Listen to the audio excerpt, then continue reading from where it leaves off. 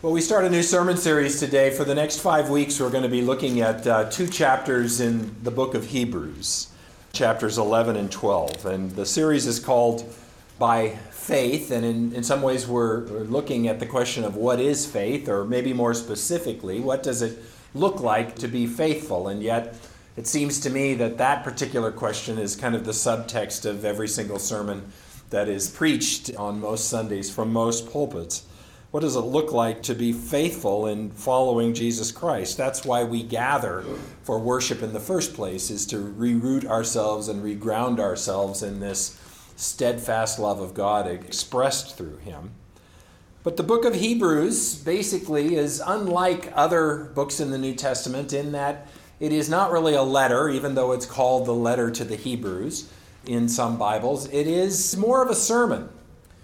And the best guess of New Testament scholars is that it was a sermon preached to Roman Christians, that is, Christians in Rome, at the time of the persecution that was being effected by the Emperor Nero after the Great Fire of Rome. And so it was not a great time for Christians in the city of Rome. There were going to be other times that would be worse, but it was not a good time. And it is a book that is really a call to commitment and a call to perseverance and a call to endurance in the midst of that persecution of that time.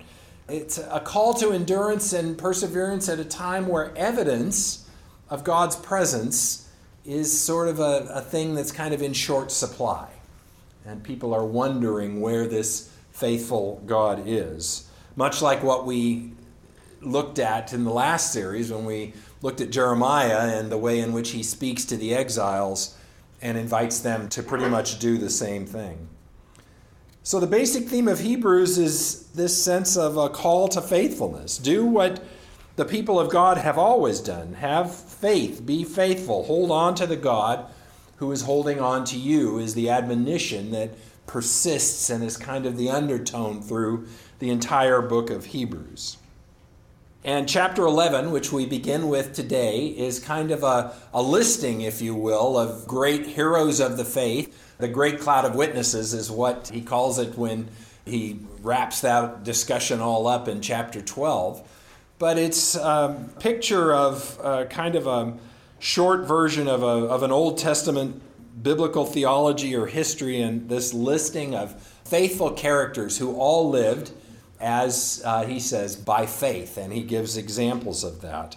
And today we are looking at chapter 11, verses 1 through 7, but I'm going to back up and start reading at verse 32 in chapter 10, for those of you that are following along. But recall those earlier days, when after you had been enlightened, you endured a hard struggle with sufferings, sometimes being publicly exposed to abuse and persecution, and sometimes being partners with those so treated. For you had compassion for those who were in prison, and you cheerfully accepted the plundering of your possessions, knowing that you yourselves possess something better and more lasting. Do not therefore abandon that confidence of yours. It brings a great reward, for you need endurance, so that when you have done the will of God, you may receive what was promised. For yet in a very little while, the one who is coming will come and will not delay, but my righteous one will live by faith. My soul takes no pleasure in anyone who shrinks back. But we are not among those who shrink back, and so are lost, but among those who have faith and are so saved. Now faith is the assurance of things hoped for, and the conviction of things not seen. Indeed, by faith our ancestors received approval. By faith we understand that the worlds were prepared by the word of God, so that what is seen was made from things that are not visible. By faith Abel offered to God a more acceptable sacrifice than Cain's. Through this he received approval as righteous, God himself giving that approval to his gifts. He died, but through his faith he still speaks. By faith Enoch was taken so that he did not experience death, and he was not found because God had taken him. For it was attested before he was taken away that he had pleased God.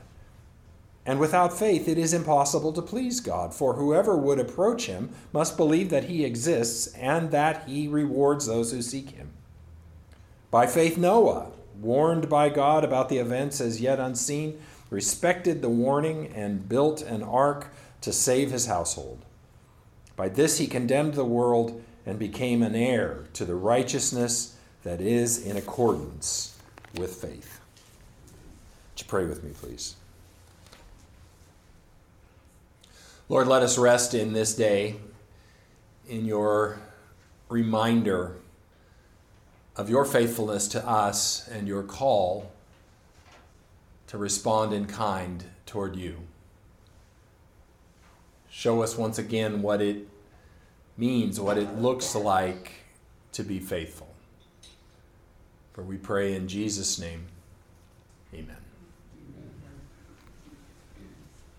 How many times have you heard in the midst of hard times just that simple phrase that often comes from our brothers and sisters in Christ that expresses a great truth, but at the time doesn't land very pleasantly with us? You just have to have faith. Well, good. I just have to have faith. It's kind of some of the most unsatisfying advice that one can receive within the context of the faith community, mainly because it's so painfully obvious. It's like it's not something we need to hear. Yes, I know I need to have faith, but right now I'm just telling you it feels like something in short supply. It's painfully obvious advice, and the question that we want to ask ourselves in the midst of hearing it is, yeah, but how? Where do I get it? And is it something that can even be gotten? Or is it something that has to be given to me? In some ways, that advice begs another question, and that's the question, is faith a commodity that we can have more or less of? Is it something that we can kind of stash away like the strategic oil reserve and just have plenty of it sitting around for times when we need it and we can go and get more of it? Is it something that we have and can run out of and can acquire if we need to? And what's interesting about this is that a lot of religion assumes that the answer to that question is yes. A lot of what religion has been about through history is offering different means of acquiring this commodity of faith. And when faith is viewed as a commodity, it's usually about something we do or strive for rather than resting in someone we are or a gift that has been given that we did nothing to earn. When faith is a commodity, one of the things we do with faith is we say that faith is a matter of believing harder. Believing more intentionally, believing with more gusto. That if we need more faith, the thing we need is that we need to trust more. We need to think more positively. We need to send positive will out to the universe, as we are told today. That we just need to work harder at being more positive. It's as if faith is the same thing that happens in the stage play Peter Pan when Peter says to the audience, "Oh, Tinkerbell is flagging, clap your hands. Clap harder, clap harder." And Tinkerbell comes back to life.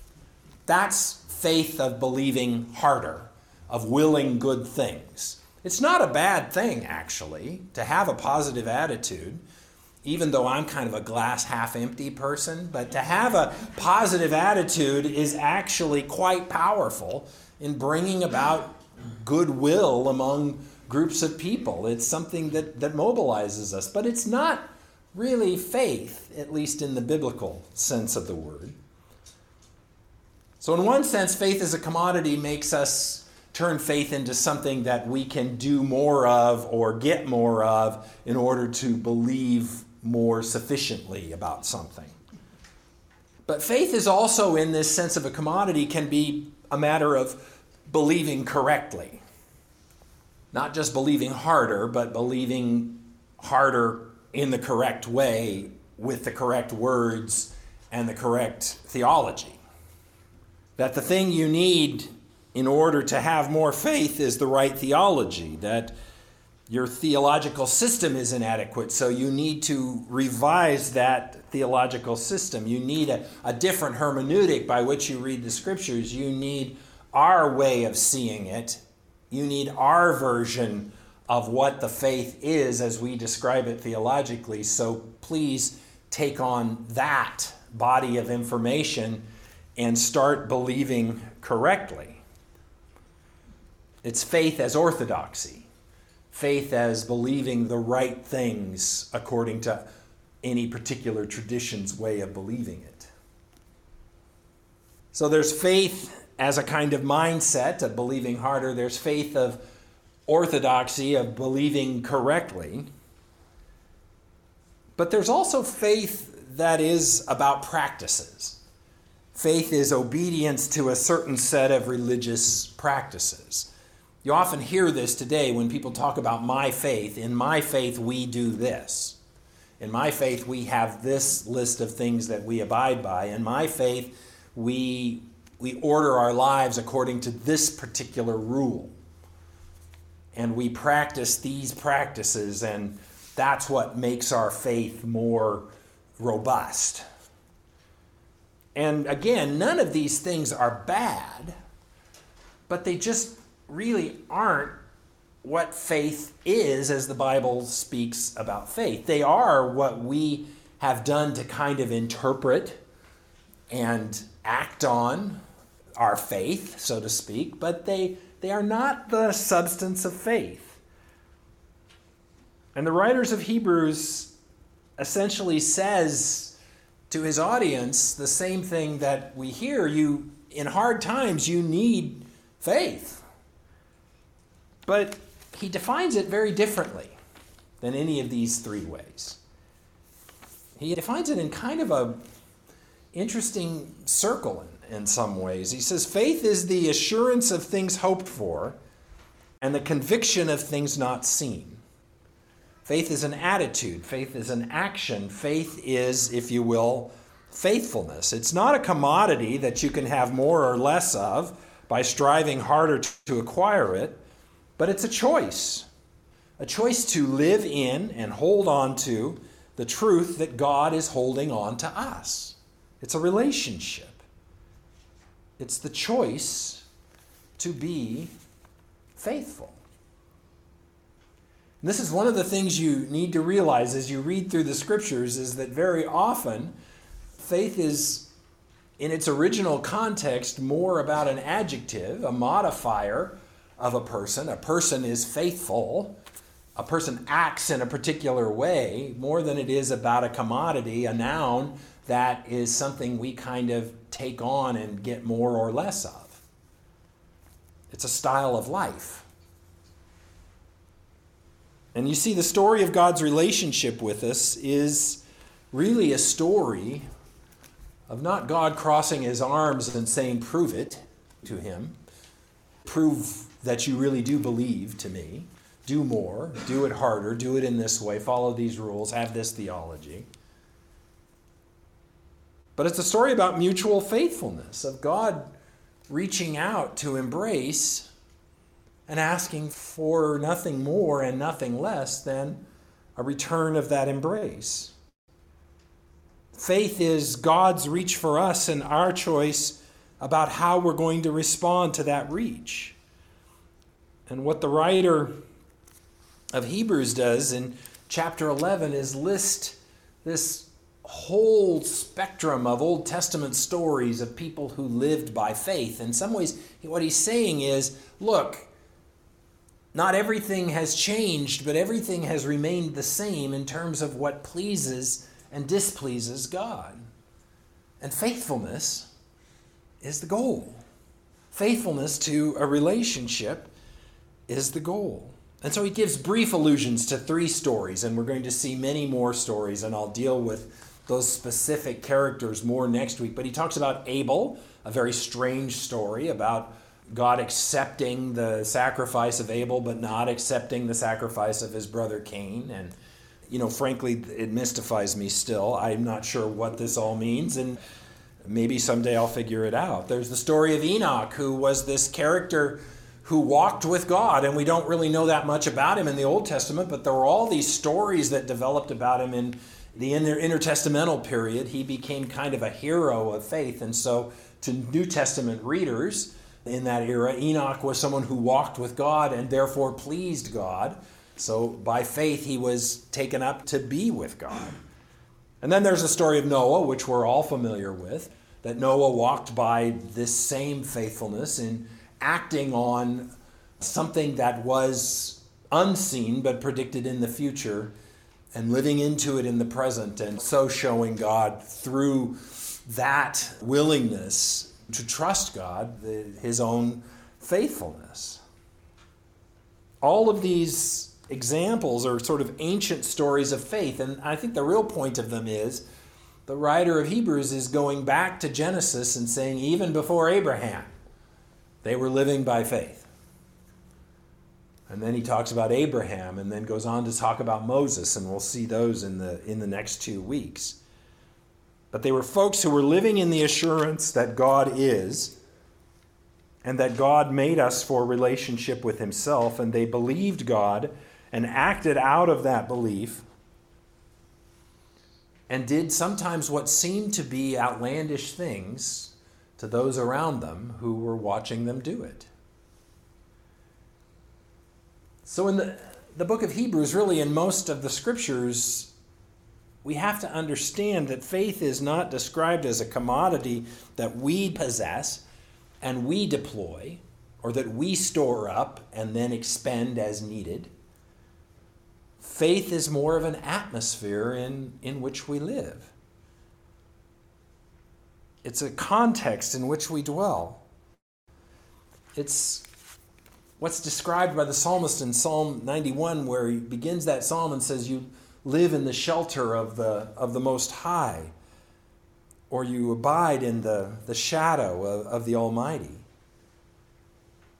And when we do that, when we breathe in that air, when we receive that covering, so to speak, of God's presence, we see otherwise unseen things.